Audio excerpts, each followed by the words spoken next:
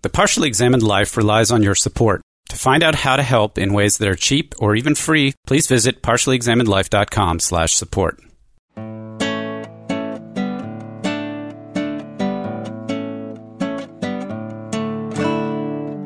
You're listening to the Partially Examined Life, episode 187 on free speech, part 2. So I was hoping we could get more in depth on the specifics of the Fish article, because that's the weirdest thing that we read, that he's making some sort of, I want to say, a cross between hermeneutics and the social contract, as Wes was characterizing it, that he's using fancy philosophical-like language to make an analogy to incoherent speech in certain contexts to speech that you would want to limit in political contexts. And that Wes thought was a bad analogy. Complete sophistry was the word he used. Yes. Yes. So to say something, is meaningless, right? You put the wrong words after each other. There are certain rules to the game for it even to be coherent. And that's kind of built in. It's not about, there's no way around that. It's not like I have the freedom to utter gibberish. I wouldn't be understood. I think he wants that analogy to say there are these background restrictions anyway on what would be meaningful speech. And those background restrictions are inherently political, inherently normative. And also, he says towards the end, not subject to examination, not subject to reasoning, and which I find offensive as well. Oh, did he say that? I didn't remember that part. They're not known to us that they act on us unconsciously. Oh, that's what he meant by it. It might be true that they aren't being examined, but that's not the same thing as saying that they're not open to being examined. I think he says that. I'll look for the quote. Those are two different things. Get back to you on it, But we should be a little bit open to the idea that meaningfulness is not just a matter of, is it proper grammar and syntax from our last episode? That really, if you say meaning is use, and use involves not just that you use words that are in correct grammatical order and actually refer to something, the locutionary aspects, but that also that it makes sense as a move in the language game, what Austin in our last episode referred to as the illocutionary aspects. And then we could also talk about the perlocutionary aspects, which we got on, right at the beginning of our, of this discussion, where you could be using something to insult someone apart from the literal meanings of the words or even the ordinary performative use of the thing. You could be using something with the intention of intimidating or whatever. So we'd want to consider not just the locution, but the illocution and the perlocution. All those kind of go up in a loose way to talk about the meaning of the term or what its status is as a move in the particular language game. And those are all allowable moves within the language game, insulting people, intimidating them. We can't be confused about this word allowable, make it out to be morally normative. They're allowable just because language can do that. One of the funny things about Fish's article is, one of the points he's making is that there is no such thing as freedom of expression because there's always context. In order for there to be anything understood at all, there's always all sorts of contexts that go into meaning actually happening and actually having an effect. And therefore, you can't have this sort of absolutist position called freedom of expression. And it's the same kind of thing that you would say about freedom in general, that because speech involves interaction, then there's always context to it. And a genuinely absolutist position would be analogous to talking about free charged particles in the world or something like that. And that doesn't exist. Free in terms of like free will that we've discussed before, where truly free. That's exactly right. That's a better one to use. I shouldn't go all physics on you, sorry.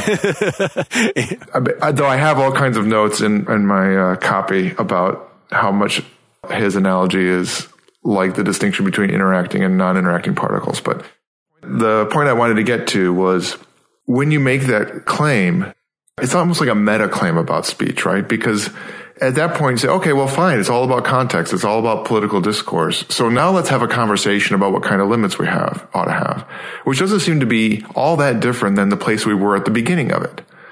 And in that article, which again, I liked, I did find that the argument that he has would simply undermine any implicit claim that he has for wanting to regulate speech, and that it just makes it a political discussion. And in fact, at one point he says, whoever happens to have the mantle of being able to say, well, I'm acting in the name of free speech and be convincing about it is the one who's going to win, which I think is true. When I got to thinking about it that way, I wondered, well, so what's the point that you're going to get out of it that would change the way you interact regarding adjudicating free speech questions? He says the only advantage is that you diffuse the other side who he's accusing of using notions like free speech and the marketplace of ideas in transcendent, absolutist ways. That once you say, it's my freedom of speech, then the discussion stops.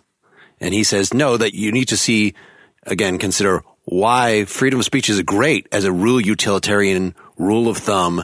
History has taught us that repressing speech leads to generally a harmful invasion of people's privacy, of harmful abridgment of people's rights.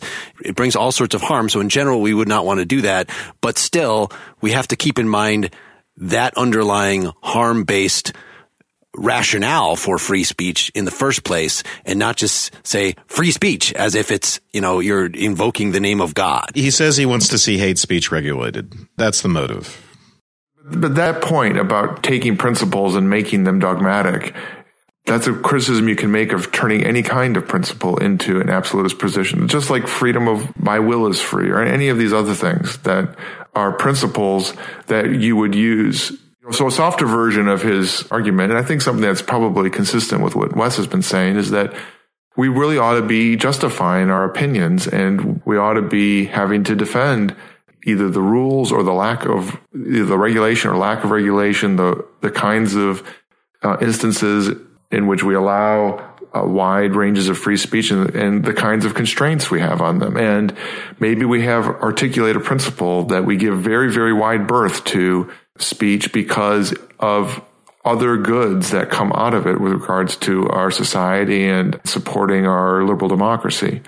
I don't think he's right empirically about appeals to free speech just shutting down conversations. Right now, the libertarian free speechers are going at it with a certain segment of the left, which is opposed to quote unquote free speech absolutism and wants to see hate speech regulated. So there's a lively debate. Obviously, Fish was debating this as well. And probably the academic consensus is close to the position that hate speech ought to be regulated for people in the social sciences and humanities.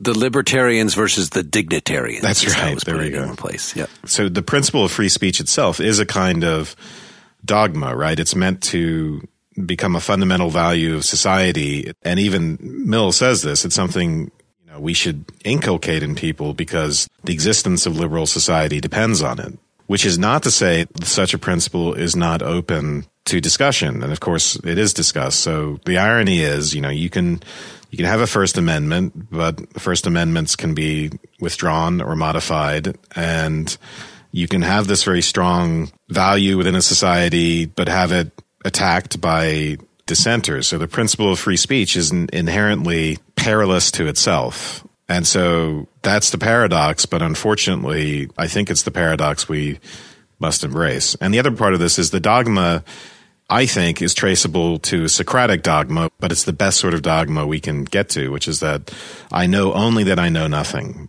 For Mill, the principle of free speech is based largely on the concept of our own fallibility, which I think it really comes down to our own fundamental ignorance, which we have to embrace that to the hilt, even to the point of the sort of discomfort that I think most people won't allow themselves, because I think it is the one thing that we can know. And if we really want to be dogmatists about something and impassioned about something, the idea of our own ignorance and everything that flows from it is it. Wes, would you say that the principle of freedom of speech must be embraced to the hilt, as you expressed, by a liberal democracy? Otherwise, you open the door to that liberal democracy effectively undermining itself. That regulation of speech, aside from, a small cadre of very obvious examples, ultimately leads to a authoritarian reaction that would undermine the existence of the liberal democracy itself, which would make free speech, in fact, the primary principle even before liberal democracy.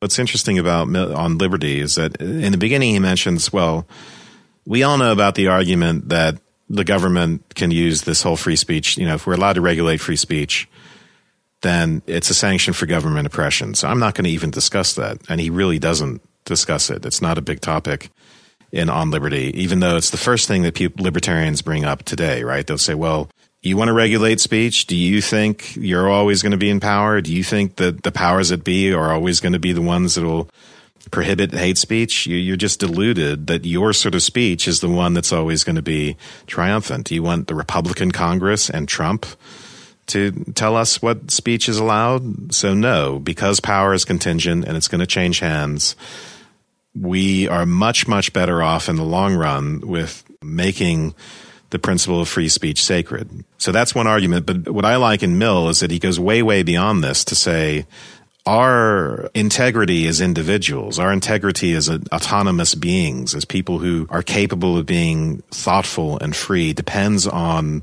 freedom of conscience, but not just dogmatic rote conscience, but tested conscience, which means we have to be able to express our views and allow them to rub up against other people's views. We cannot be fully human without it, and hence we can't have a good society without it. I think you're kind of echoing the flag waving about the principle in the abstract of free speech. And Fish is not saying, screw free speech. No, he's saying that in making that kind of declaration in its favor, that you're assuming it has a determinative content. Maybe you're not actually doing this, but Fish is saying that you are. And when somebody brings that up to defend my right to hate speech, for instance, well, no, there's actually nothing in the notion of free speech itself as this thing that you want to defend and as building in the Socratic principle that necessarily says anything either way about hate speech. It's actually a much less determined content. And some of this is, according to Fish, it's because in determining whether something is under its protection or not, we have to make distinctions like, is this an opinion or some sort of other performative act that's not just the stating of an opinion? That Mill's argument is in favor of all opinions should be on the table. I might be wrong about any opinion. It insults my intelligence to shield me from some opinions. We need to all have the autonomy, and that's what democracy requires, is to have us be able to consider all opinions. But we started off the podcast by saying, if I just come up and I call you a racial epithet, that's actually you taking an action, one person taking an action toward another. That's not an expression of an opinion or not. So you could be all in favor of free speech, but think that it applies differently, that it does or does not encompass hate speech. Yeah. The determinative principle there is Mill's harm principle. And if Fish wants a different principle, he ought to express it and he ought to criticize that principle. So there is a determinative content, at least for Mill, to what counts as free speech. And there are independent reasons to value free speech. Again, the value of truth, the value of individual autonomy and all that stuff. But I think, so the tricky question is, if someone publishes racial epithets in their Nazi newspaper, if Nazis are allowed to publicly assemble, does that constitute a harm? Can we say because it harms the dignity of certain people, that this sort of emotional harm is something that we ought to say falls within the rubric of Mill's harm principle? I think that's the question.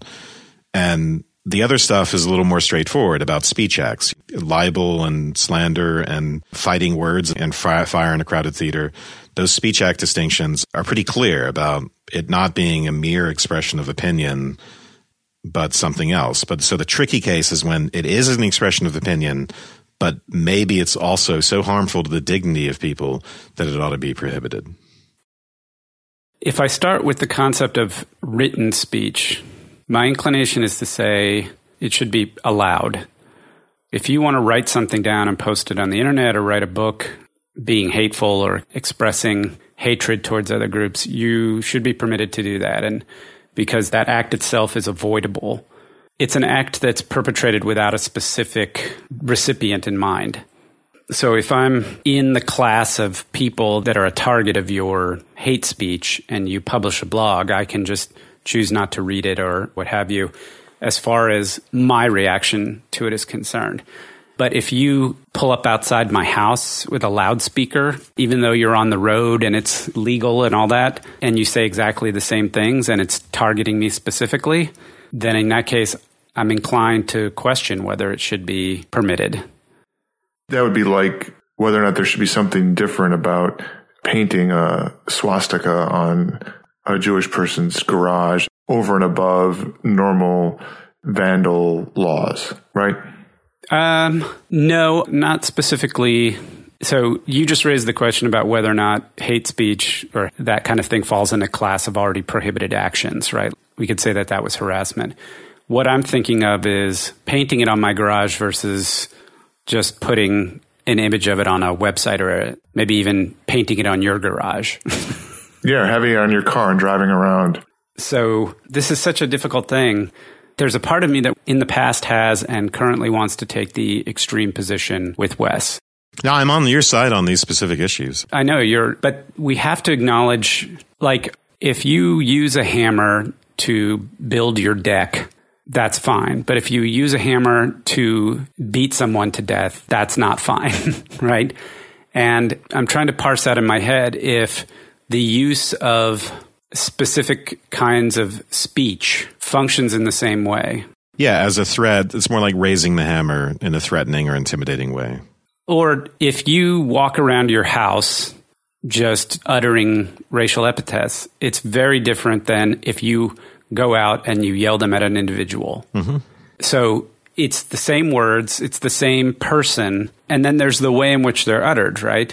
So if you're a comedian on stage, you do it in the context of a persona or you're making a joke, it then becomes a question of intention or belief. And so if it's always the case that the context, the intention, the beliefs, the disposition, the intended recipient or hearer of the thing, as well as the person speaking it, is always required in order to judge whether something is essentially hateful or not, then I don't think there's a way you can legally prohibit it. It has to be that ex post. I think we have principles for those distinctions, like the Skokie March. I don't see a reason that we have to allow that. It's an act of intimidation, and it could even be conceived as threatening. And I don't see why that particular community shouldn't have us, say, even if it's not Nazis, even if it's just, the I Love Cupcakes Brigade. Why should they have to allow that sort of parade down their street? People have the right to freely assemble, but why should it be in anyone's face necessarily? I think there are principles even that go outside of the specific content of calling it hate speech or whatever. It's inherently a threat or a disturbance or a form of intimidation, things like that. So it's not the shape of the hammer and the content of the hammer, let's say, that's inherently the thing that we regulate. We regulate its use. Is it being used to threaten, for violence, or to hammer nails? One of my concerns after our mill discussion was, again, related to this issue of venue, that if we say strongly that the government is not allowed to prohibit speech insofar as it violates the harm principle, but yet any given venue is run by some individual according to their own rationale, then you could have the right to express an opinion, but no de facto way that you can actually do it, because nobody will publish you. Imagine not even just something we find objectionable, but like we're in a strongly slavery-based economy and somebody wants to publish an abolitionist tract. And we want to say, well, the First Amendment does and should protect them in expressing those things, yet there's nowhere that they can get published. If they're de facto silenced, that opinion can never.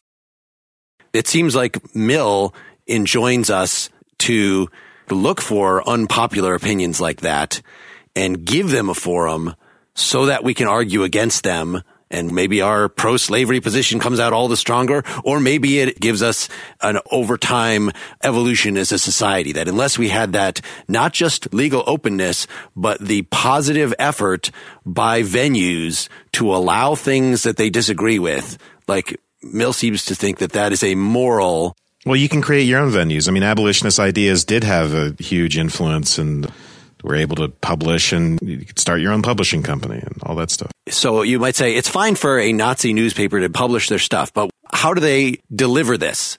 Like, we want to say that it's okay for them to do it as long as it's easy for me to avoid, right? If they just write a book and put it in the library or even in bookstores, I can always just simply not open that.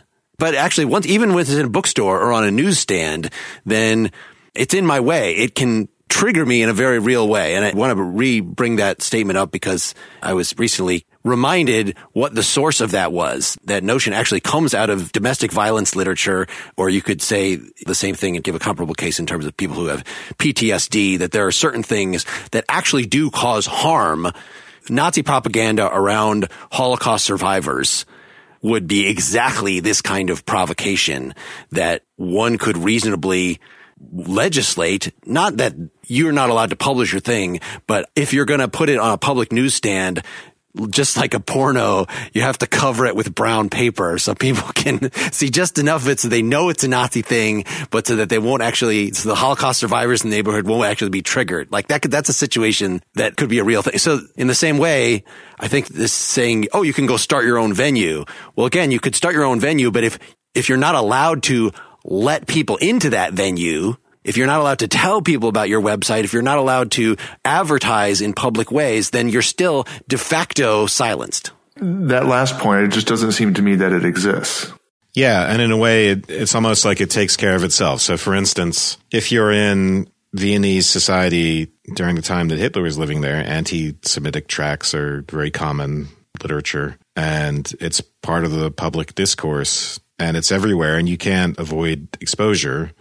That fact is actually connected to the fact that no one's going to prohibit it anyway. And in our society, you'd be hard-pressed to go into a bookstore. I mean, you wouldn't be able to at all find a Nazi tract in a bookstore or in a, unless it's Mein Kampf or something like that, or on a newsstand. And that's the societal consensus. And so there would be no need to prohibit it because it's very easy to avoid venues. But if it weren't easy to avoid venues, it wouldn't be possible to regulate anyway. So are we doing justice to Mill's challenge that even unpopular things we should actually expose? It just seems that there are legitimate, and I think this is what Feinberg, when he's talking about the offense principle over and above the harm principle, that there's a legitimate conflict between the right of someone not to have their privacy, their sense of space, Fourth Amendment stuff, infringed on, and people's right to free speech. Like, these are just going to come in conflict. Part of the problem, as Mill brought up, is anyone can say they're offended as part of the conversation, and anyone can call what you're saying racist or Nazi. So, for instance, Christina Hoff Sommers, she calls herself a feminist. She's a Democrat, but she's critical of feminism, of university feminism, and pushes back against what she sees as the excesses of that. It's Tamler's stepmom, in case you don't know. Oh, really? Huh. It is. That's amazing. Yeah, she was deplatformed recently at a university. People went in and yelled and screamed to prevent her from speaking, called her a Nazi. And she would get that same reception, I think, at most private. Well, maybe, I don't know. But I think a lot of places she simply won't be able to speak because in their eyes, her form of libertarianism is a form of Nazism. So that's the sort of problem you run into with trying to say, yeah, we're going to prohibit hate speech. But then the definition of a hate speech, unfortunately, becomes a legitimate subject of discussion itself because partisans will abuse that to the hilt. And I think they do abuse it all the time with people like Sommers. I mean, ideally, we would all agree on what hate speech is, and I think there'd be a much stronger case for regulating it. In the case you're just talking about, where somebody comes in, she's invited to speak at a university by some group, and some other group of students comes in and disrupts and shouts down in order to prevent it from happening on the basis that she's a perpetrator of hate speech. What is that act as a speech act? I don't think it's free speech. I think it's the use of coercion and force to prevent someone from peaceably assembling. I agree. I mean, isn't freedom of assembly one of the key principles here as well? Yep. People are allowed to meet and express their opinions to each other in a public forum, but it should be anywhere. I don't think it should necessarily be on Nazis on the streets of Skokie. I'm thinking out loud here. In that case, if the organization that invited her had a closed-door event that you had to buy tickets or RSVP to, and they had metal detectors at the door, and they reserved the right to eject anybody for any reason from the conversation, and they did so, would we say they're defending their right to free expression? Yeah, I think so. But although universities won't generally do that, they will just shut the event down for safety reasons. Right. But in this case, I think, so you could argue, analogous case, like this is analogous to the Skokie case, and lots of other students are going to be offended, and then it's going to hurt their feelings. But I think it's hard to say that this is an act of intimidation when it's so easily avoidable. The Student Republicans Club, who are a significant minority on any given campus, invite someone to speak to them in a classroom, and you think that in and of itself is an act of intimidation. I have trouble believing that. Again, it's just too easily avoidable. But again, like I said, I don't think the university organization itself has any obligation to invite such speakers, or even any student group has the obligation to invite such speakers. It's just that a given student group has the right. It's a nuanced case, especially at a private university. Maybe we should look at what Fish has to say about the whole fighting words thing. So this is 105 to 106. Fighting words have been defined as likely to promote the average person to retaliation and thereby cause a breach of the peace. Then on page 106. The trouble with this definition is that it distinguishes not between fighting words and words that remain safely and merely expressive, but between words that are provocative to one group, the group that falls under the rubric average person, and words that might be provocative to other groups of persons now not considered average. And if you ask what words are likely to be provocative to these non-average groups, what are likely to be their fighting words, the answer is anything and everything. As Justice Holmes said, every idea is an incitement to somebody, and since ideas come packaged in sentences, in words, every sentence is potentially, in some situations that might occur tomorrow, a fighting word, and therefore a candidate for regulation.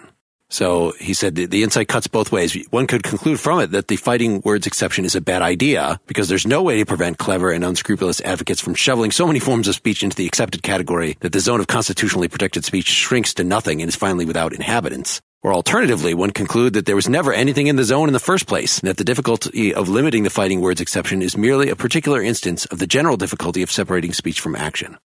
I mean, it seems to me that he's making the notion of fighting words and extrapolating it over a long amount of time. And I understood fighting words a fundamental part of it is its incitement that is very close in time. And that just because you say something that is fighting word category in general doesn't make it fighting words in the sense of an action. You have to be in a situation that's, is it Feinberg that says this? Mm-hmm.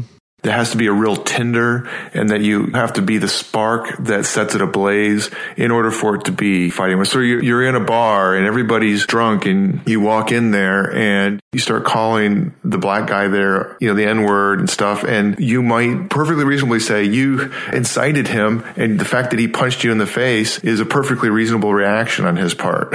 Yeah. You have to get in someone's face. Yes. It has to be a particular interaction between you and an individual. It can't just be, he's treating fighting words as if you publishing something in a newspaper could be an incitement to someone to come fight you. That's ridiculous. There's essential elements to the fighting words thing, which are not just the content of your speech. It's also about the situation. Yeah, I mean, so to take it a little bit further, if you write something in a newspaper that makes somebody so angry that they hunt you down, break into your house, and beat you to death, it's not that you incited them, right? It's that they committed a crime against you. Right. A reasonable person would say that you should control yourself better than that. And in some cases, fighting words could be devoid of any specific content. You get in someone's face and you start just screaming at them and posturing in a hostile way. It's what's inherent in that act, the threat inherent in the interaction. Using racial epithets can enhance that and can make the offense more clear and the intent more clear, but, I want to give an example here because you made me think of something. It isn't charged, racially or anything like that. When I was in grad school, my wife and I, we lived far away from where I worked at Fermilab. We had our check deposited at our bank that was, an hour and a half away. And, as you are in grad school, money's tight and stuff like that. And so I needed to get money deposited into our bank account that was close to Fermilab. And so I had gotten a cashier's check at our other bank, and I brought it over to this other bank and deposited it. And they then told me that there was going to be a 5-day hold on that. And I said, why is there going to be a 5-day hold on it? It's a cashier's check. Says, well, you could cancel the cashier's check, which I thought was totally ludicrous. And in fact, I, would have gotten this large amount of money in cash if I had known that this would happen. But I didn't want to, for whatever reason, didn't want to carry this large amount of money in cash. So I was very, very upset about this. At that time, I had just shaved my head. Sorry. This is great. And I had sunglasses on, and I was apparently looming. I was like in the teller box and I was like leaning over and I was looking at her and explaining to her that this was just crazy, ludicrous. And I wasn't yelling or anything like that. But apparently I was so intimidating that she started backing away. And then eventually they went and got the bank manager and he came over and shook my hand and handled me. I was immediately handled. And I wasn't formally escorted. I knew what was happening, so I, ceased and desisted, knowing that I had lost. But that was, to me, an example of this. You don't have to use racial epithets or anything like that. You can just be intimidating, even if you didn't intend to mean, and even if you're perfectly right, as I was. Well, except about the shaved head. You weren't right about that. But. There you go. Well, their prejudice against people with shaved heads, that was the thing. That's a great example. Trying to find more good quotes in Fish here about this idea of meaningfulness of assertion. So one of the places he just says it is on 111, page after what I was reading before. When someone warns about the slippery slope and predicts mournfully that if you restrict one form of speech, you never know what will be restricted next, one could reply, some form of speech is always being restricted, else there could be no meaningful assertion. We have always and already slid down the slippery slope. Someone is always going to be restricted next. It is your job to make sure that someone is not you. Yes, the war of all against all. Back to Catholics are banned one day and Protestants are banned the next. The way I take the absolutist argument, which I guess I'm inclined to as well, is that there's a higher value in preserving the society we want to have is preserved by preserving a very, very wide latitude on free speech. I said something like this earlier, that liberal democracy itself, to the extent that we consider that as being praiseworthy as a fundamental aspect of our pluralistic lives, that free speech, in fact, is probably the most important principle underlying it in order to preserve it. And if we abridge it, then we lead down a very particular slippery slope, which is a slippery slope to the annihilation of liberal democracy in authoritarianism. So you're just straight up denying Fish's premise there. Some form of speech is always being restricted, else there could be no meaningful assertion. Make it concrete for us. What does it mean apart from his fancy rhetoric? I think the way he means it is in the notion that there's always context and context always boxes things. And I think that that's true, but I think in the end it's kind of weak because what we're not talking about is that sort of weak notion. Well, maybe sometimes context is strong, but I mean, that sort of the unsaid contextual thing. We're talking about what people are making laws about. But also not just that, we're talking about something that overarches a multitude of different contexts. Yeah. So yes, within specific contexts, it'll be social coercion or institutional coercion to prevent you from saying things. But that doesn't change the fact that there's an overarching point of view. So the context for how he brings this up in the first place is he's talking about the Milton essay, the Areopagitica, and he's actually a Milton scholar. And he points out what seems to us just like an embarrassing oversight that Milton, has been going on about how a centralized government should not be censoring speech in advance, how ridiculous that is. And then he catches himself up short and says, of course, I didn't mean Catholics, then we exterminate. And he gives the quote from Milton. And of course, we would just say that the time and place in which he was speaking, and that's just an embarrassing... He was wrong. ...inconsistency. Yeah, Milton was wrong. But Fish wants to say that actually, no, that's kind of built into whenever you're advocating for free speech in the way that Milton was, you always have some sort of ground. Yeah, would this form of speech or advocacy, if permitted to flourish, tend to undermine the very purposes for which our society is constituted? So he's arguing, in very much like the way Mill is, that we should have all ideas on the table so we can objectively consider them, but he considers Catholicism in particular as the intellectual form of giving over your reason to authority. That it's the Pope is infallible. Popery. Yeah, once you say the Pope is infallible, then you've given up the whole game of saying every person gets to hear all the opinions and decide for themselves. So that's exactly like we've been talking about if somebody makes an attack on democracy or free speech itself, and this is exactly, the kind of thing that Sam Harris complains about right now, or anybody who's concerned about extreme Islamic rhetoric, that we want to say, oh, the liberals want to let anybody just have their free speech, but if that includes extended assaults on the principle of free speech itself in the name of Sharia law or something, like it's okay to be intolerant of that. I don't think that's true. And I think part of it is, again, the question of fallibility. And obviously we disagree. People disagree about what's anti-liberal. There's lots of people saying the right is anti-liberal for this. liberal in the broad sense. And then the left is anti-liberal for the campus stuff. So because we disagree about that, it's counterproductive to say we know exactly what's consistent with liberalism and what's not, except for those fundamental principles of justice associated with liberalism. So people do have the right to opt out and to be closed-minded. And most of us are anyway, in some way. We can do our best. And maybe in our best moments, we are engaged in free and open discourse. But for the most part, we have huge pockets of closed-mindedness ourselves. So anyone can be accused of that, and it can be used to shut down anyone as engaging in popery. Did anybody else find these things in Fish convincing? When I read through this, I just thought this followed pretty consistently with things that we have since read, specifically with the hermeneutics episode with Gadamer, right? In order to understand a text, you have to have a great deal of embeddedness in a cultural context that makes you give hypothesis on how to read it. And unless you are biased in this way, it's the good kind of bias, then you can't even make sense of a text. And so by comparison, Fish is saying that we need to have some sort of paradigm in mind when we're engaging in a political speech act that for it to be meaningful at all, that much of the analogy works. But then, Wes, you're saying that there's nothing that comes out of that. Give me a political statement and give me the background against which it doesn't make sense, the paradigm against which it's meaningless, not just wrong, but meaningless. It's an analogy. I've already just given the alleged, I'm going to use my free speech within this American system to promote that we should have a universal Sharia law, that we should get rid of the very system that I'm taking advantage of to make my statement. That's the kind of example. But that's not a meaningless statement. Now I'm understanding what Wes objects to more clearly, in that the analysis that the bar that Fish has is that context strongly determines meaning, broadly speaking. And I think Wes is rightly objecting to this part, which is that the people who make that argument for Sharia law, it's not as if they're not understandable. It's that you disagree with them. Yeah. And that disagreeing isn't the same thing as not understanding. And that's the part of the argument that is misguided. And that the challenge there is leveraging context as being essentially saying, well, we have a kind of general social approbation against X, so therefore we ought to just make it illegal to do that so that we can all like living together better. And that is explicitly contra the values of liberal democracy, of having a pretty wide berth for pluralism within it. Yeah, Fish he wrongly thinks that somehow the speech that emanates within the background of a principle of free speech must somehow be consistent with it, that restriction is inherent.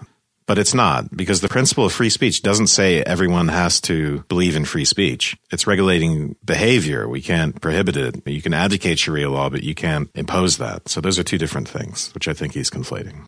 Let's read another quote here. So the bottom of that, page 103 to the top of 104. All affirmations of freedom of expression are like Milton's, dependent for their force on an exception that literally carves out the space in which expression can emerge.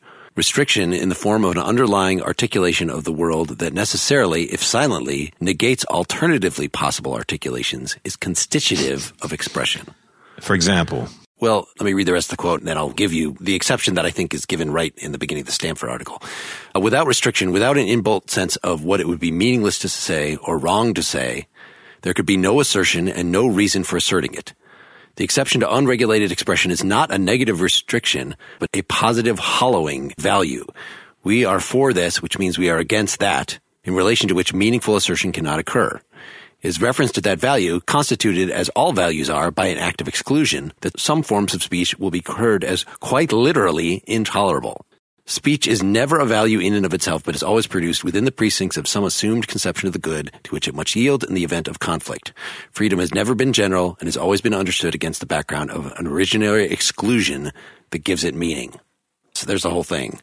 The example that jumped to my mind was shouting over each other, right? You always need restrictions in a conversation so that people can actually make a point and be heard by the other side and respond it. So right there, if you don't have any restrictions of any sort, and again, I don't want to just think legal restrictions, because who's going to say it's against the law to interrupt people? Like, that's not what we're talking about. But just in the forum of speech itself, there is a social convention that you wait for somebody to more or less be done with what they're saying.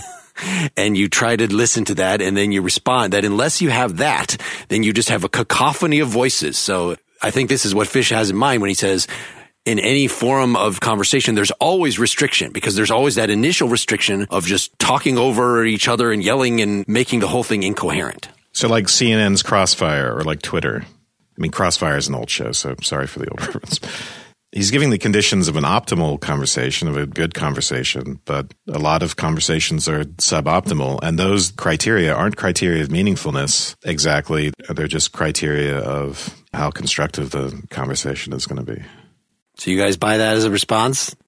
So like I said earlier, I really enjoyed the Fish article, and I wasn't quite as aghast or found it quite as sophistical as Wes did. But I also don't see how it's exactly persuasive of, by itself, limitations on hate speech, for instance, because it just makes that conversation what it always was before, which was a political one.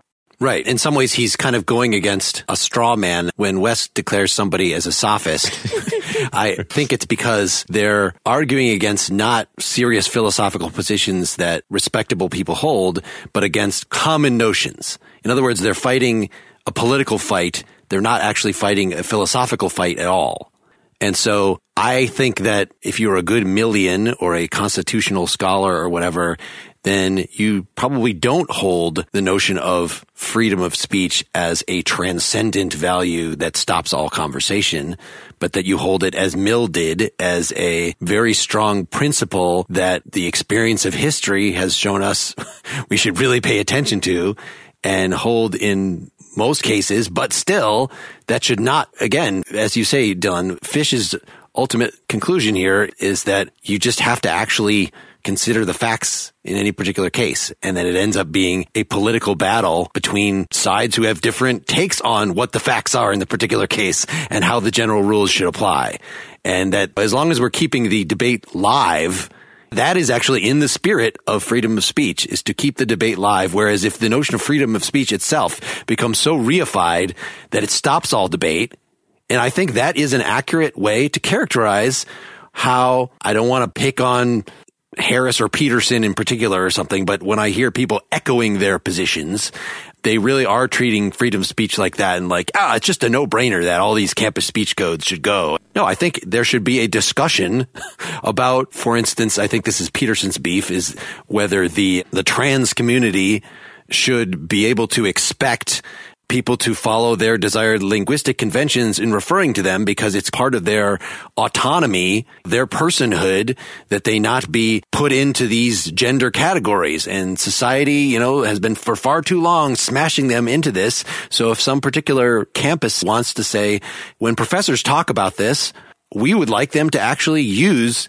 the preferred vocabulary of the trans people in order to show proper respect for those people. And if they don't do that, there's going to be some repercussions, especially if that's only, about the behavior of professors in their classrooms. It seems from what we've said here that should be absolutely within the charter of that university to do, that the professor could go publish something about how this is bullshit and trans is not even a real thing. They could have whatever opinions they want, but the university can control legitimately sort of what is said in the particular class. At least it's a legitimate subject for discussion. Whereas if you just bring up, no, freedom of speech, and then that stops everything, that clearly is a dumb move. And I think that is what Fish is objecting to, is the dumb move. By the way, I just want to say, because we might get emails about this, I think Peterson's position might be, I don't know, I'd read he actually does use the preferred pronouns, and he had some more nuanced argument there that might be mischaracterized. I might be wrong about that, just in case people are concerned that we're mischaracterizing him. It's a good example, but it doesn't necessarily belong to Peterson. It was not in our syllabus to listen to Peterson about this, so people should not take us too seriously. Yeah, but it is a perfect example because it's one of those difficult cases. Because demands have to be reasonable, right? You can't just make any demand on someone. It actually has to appeal to their conscience. I can't go into a classroom and say, because of my identity, you have to recite the Lord's Prayer each time you address me. Not Mr., but Lord's Prayer, Wes, are all one. Things like that. So that's a very sticky situation. I just like the comparison in terms of philosophical sophistication over time, which is one of the themes I alluded to in my opening statement. We've had a lot of episodes here on ethics and generally come down with the idea that ethical systems that prescribe absolute unbridgeable norms are just full of crap. To say the 10 Commandments, that's what you need to do, or even the principle of utility or Kant's categorical imperative. When we reflect on these things deeply about our intuitions and how well they satisfy particular cases, we often find that these don't work, that we need some more flexible system. And so something like what Hume is pointing toward or what Nietzsche is pointing toward, where when we make these judgment calls on difficult cases, we're actually engaging in the creation of values. We're inventing something. We're not merely reading off the law of morality written in nature. I think that there are bedrock principles. And this is what Spinoza called the ultimate dogma, which is love thy neighbor. Like that's the one thing, the larger schematics are the one thing that he thinks is important. I mean, society has to enforce something, right? It's enforcing the harm principle. And I think the harm principle, well, yes, there are lots of nuanced cases. As a principle, it's something I accept absolutely. It's wrong to murder people, and we ought to recognize each other as ends in ourselves. If that makes sense. I think those things are really, really important. And when they go astray, things like the Holocaust and mass violence, that's the thing we want to avoid. If you want to think of some sort of guide star by which to navigate as a society, preventing mass violence and genocide and those sorts of atrocities is paramount. And it's an undeniable, I think, if you're going to have any morality at all, if you're going to have any values at all, you should be able to agree on those sorts of things. That sort of moral objectivism about extreme cases does not decide a moral philosophy, right? And so something more like Hume's view or Nietzsche's view, as I was saying, I think is, again, I can't re-argue this right now, but this is based on many other podcasts that we've had, I feel like is this sophisticated moral view. And likewise, in the area of legislation, of course, legislation is much more tricky because it's a law. It has to be, it's not something that you can just decide for you can create a new value when something comes up. But there are certain parallel phenomena between I hold certain moral principles and I will act according to them in most of my life. But when I come across a novel situation, then I might even have to reflect in such a way that my eventual conclusion might actually violate what I thought was a core moral principle. And I think the law ends up being very much the same way. I think it's a great rule of thumb to have no positive law restricting speech except when it violates the harm principle. But that when we get into these tricky cases or we get into these new cases or we have new issues of venue, then, these things always have to be reevaluated. And I accept Fish's claim that there's always something political in the way that we've set up the frames of the debate in the first place. One of the things I think Fish is confused about is whether a liberal society is one in which liberal values are trumpeted and we ensure that people have those values, or at least if they don't have them, don't express them. And then a society that is structured according to those values, in which those principles reign. And this is sort of a killing the goose that lays the golden egg kind of situation, where the anxiety that comes with, say, something like freedom of speech, in a way you think about controlling it and somehow ensuring that the intended society associated with it comes about by undermining that very principle, by killing the goose in order to say, I'm going to have this golden egg forever. And you see a kind of psychological parallel in people all the time. They're afraid of their own spontaneity and they try to control themselves in these very despotic ways. And they're doing it for the sake of some conception of the good. The problem is we can't control it and have it in that way. We can't have it as a content. We have to have it as a function, as a form. And so one final thing, I think Mill actually raises a really interesting and strong objection to free speech that he addresses in his essay, which is that we regulate action all the time, and we're not fallible in that either. We have to make these decisions. And Fish actually makes this argument as well in his essay. He doesn't address Mill's response, but so we have to make these ad hoc decisions. Yes, we're fallible, but we got to make decisions for the good of society, these prudential decisions. So why not do that with speech as well? And Mill's point is that our speech is actually fundamental to changing the way a society behaves. It's a deliberative process. And so if we prohibit speech, we prohibit that ability to change and to grow as a society. So that's one part of it. And the other part of it is that it's so fundamental. Freedom of conscience requires freedom of speech, and freedom of conscience is so fundamental to what it is to be a human being and so important to our autonomy again that it's pernicious to suppress that in anyone. Just to append to that, I think we have to find another reading, not this Fish essay, to really give us a good way to evaluate Fish's claim that you can't really separate the form versus the content of a liberal society in the way you've just tried to, Wes. That's his claim. And there was nothing in the quotes that I read that would actually explain that in a convincing way. So whether it's Popper or something else, I think we just need to do this in another episode. Okay. So I want to apologize for not having gotten fully into the thread. I'm still trying to find ways to digest this kind of information and deal with sleep deprivation and all that. I think it was a very good conversation, as somebody listening to it more than participating in it, but I'm not satisfied that I have my mind wrapped around it. I definitely think there's something that everybody who approaches the topic needs to think through. I agree with Fish that the notion of talking about freedom of expression or free speech is always one that takes place in the context of balancing it against other values. And so the question becomes, what role does freedom of expression or free speech play in our society, and how important is it? I think Wes very eloquently just closed by talking about making an argument for it's a critical value for the type of liberal democracy that we want to have. And I agree with him on that.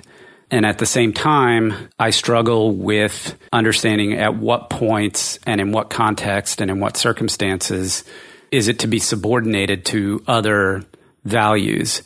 And I think my struggle with that is not that that doesn't happen. There are clearly, I think everybody agrees, there are instances where free speech needs to be subordinated to some other type of value. But the question is, who's in a position to adjudicate it? I certainly don't think that the courts are the right people to adjudicate it.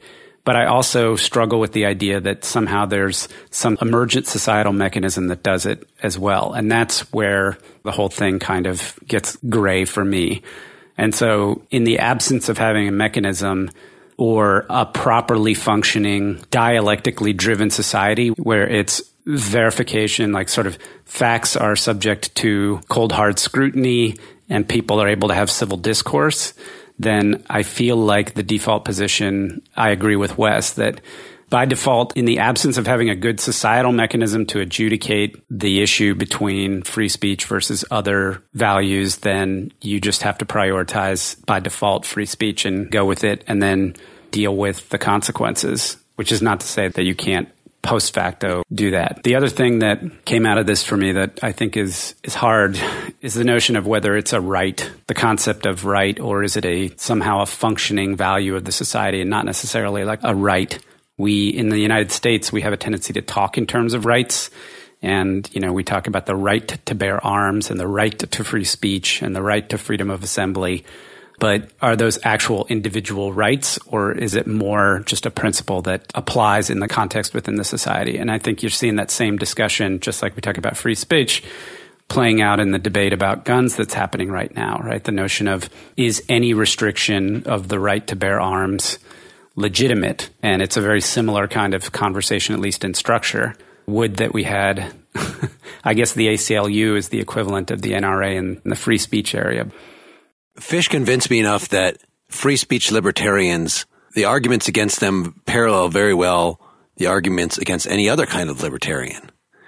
And, we've just had episodes recently where we had a libertarian on and talked about libertarian ideas and thought that, okay, yeah, of course, centralized anything is going to have a knowledge problem. And so there's sort of a de facto, at least for us as Americans, thing in favor of liberty.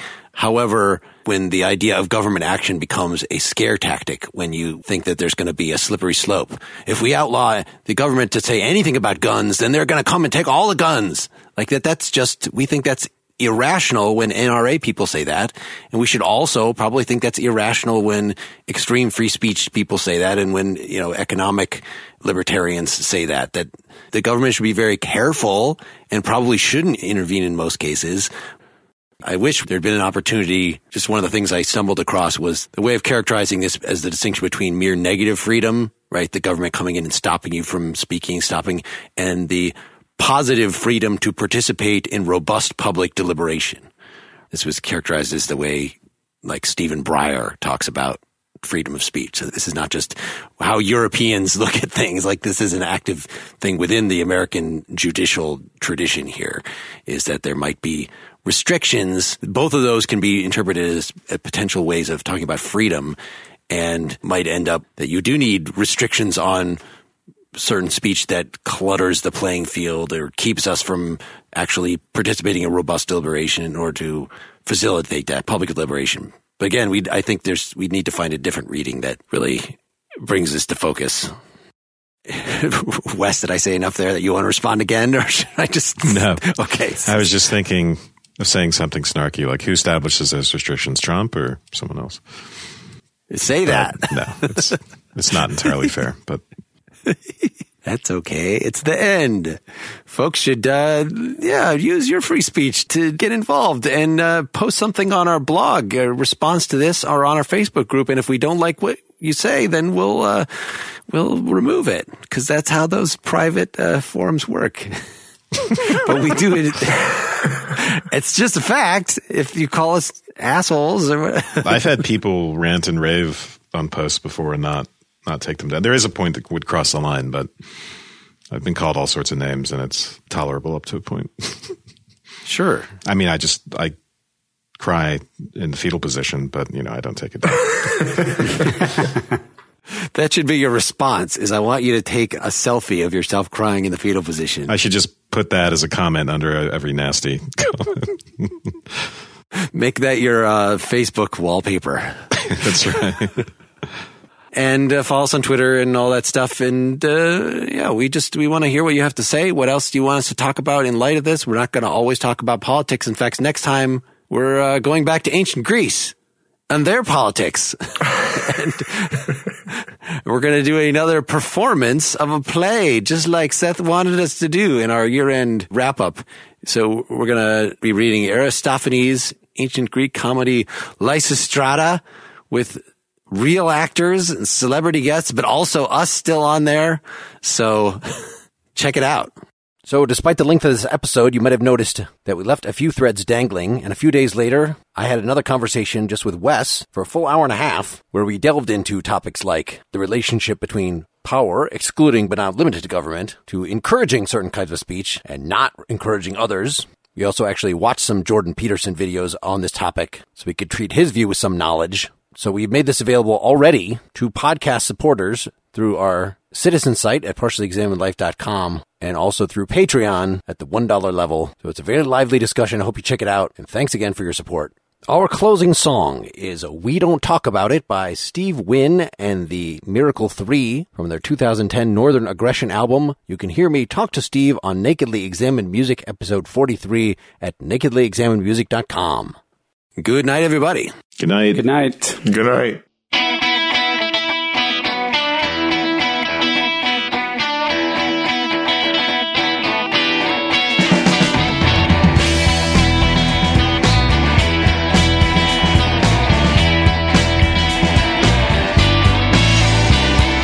Stores running wild lately, rustling up the leaves, shining lights deep in the cracks that are widening every day. And everybody knows where the master hides the evidence and papers that explains all the mysteries away. But if everybody knows, except a few chosen ones, I suppose, there's no need to dig it up, no.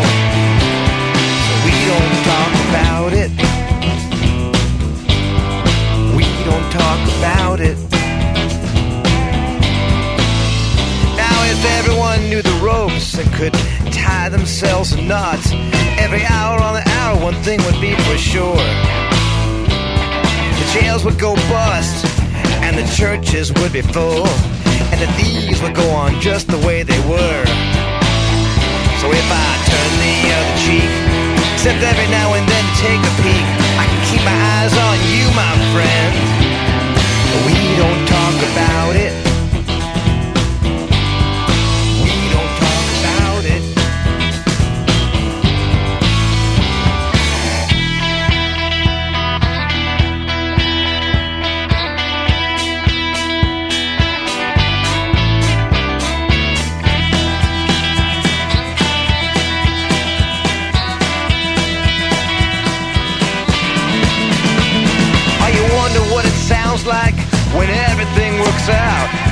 And life is aligned with the heavens and the saints. And the monkeys and the lions, and the grocers and the barons are all working in cahoots. Might sound something like this.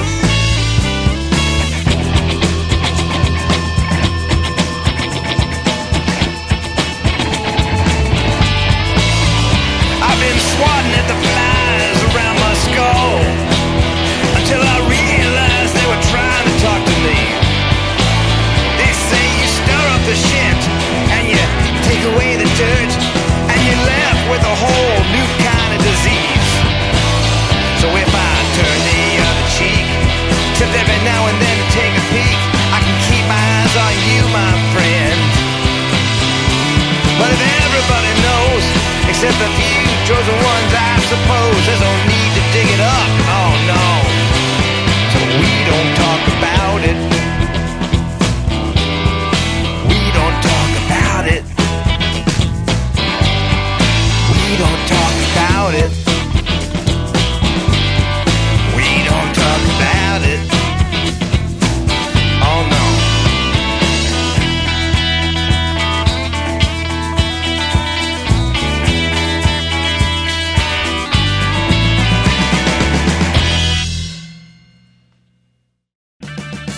Purchase new wiper blades from O'Reilly Auto Parts today and we'll install them for free. See better and drive safer with O'Reilly Auto Parts. Oh, oh, oh, O'Reilly Auto Parts.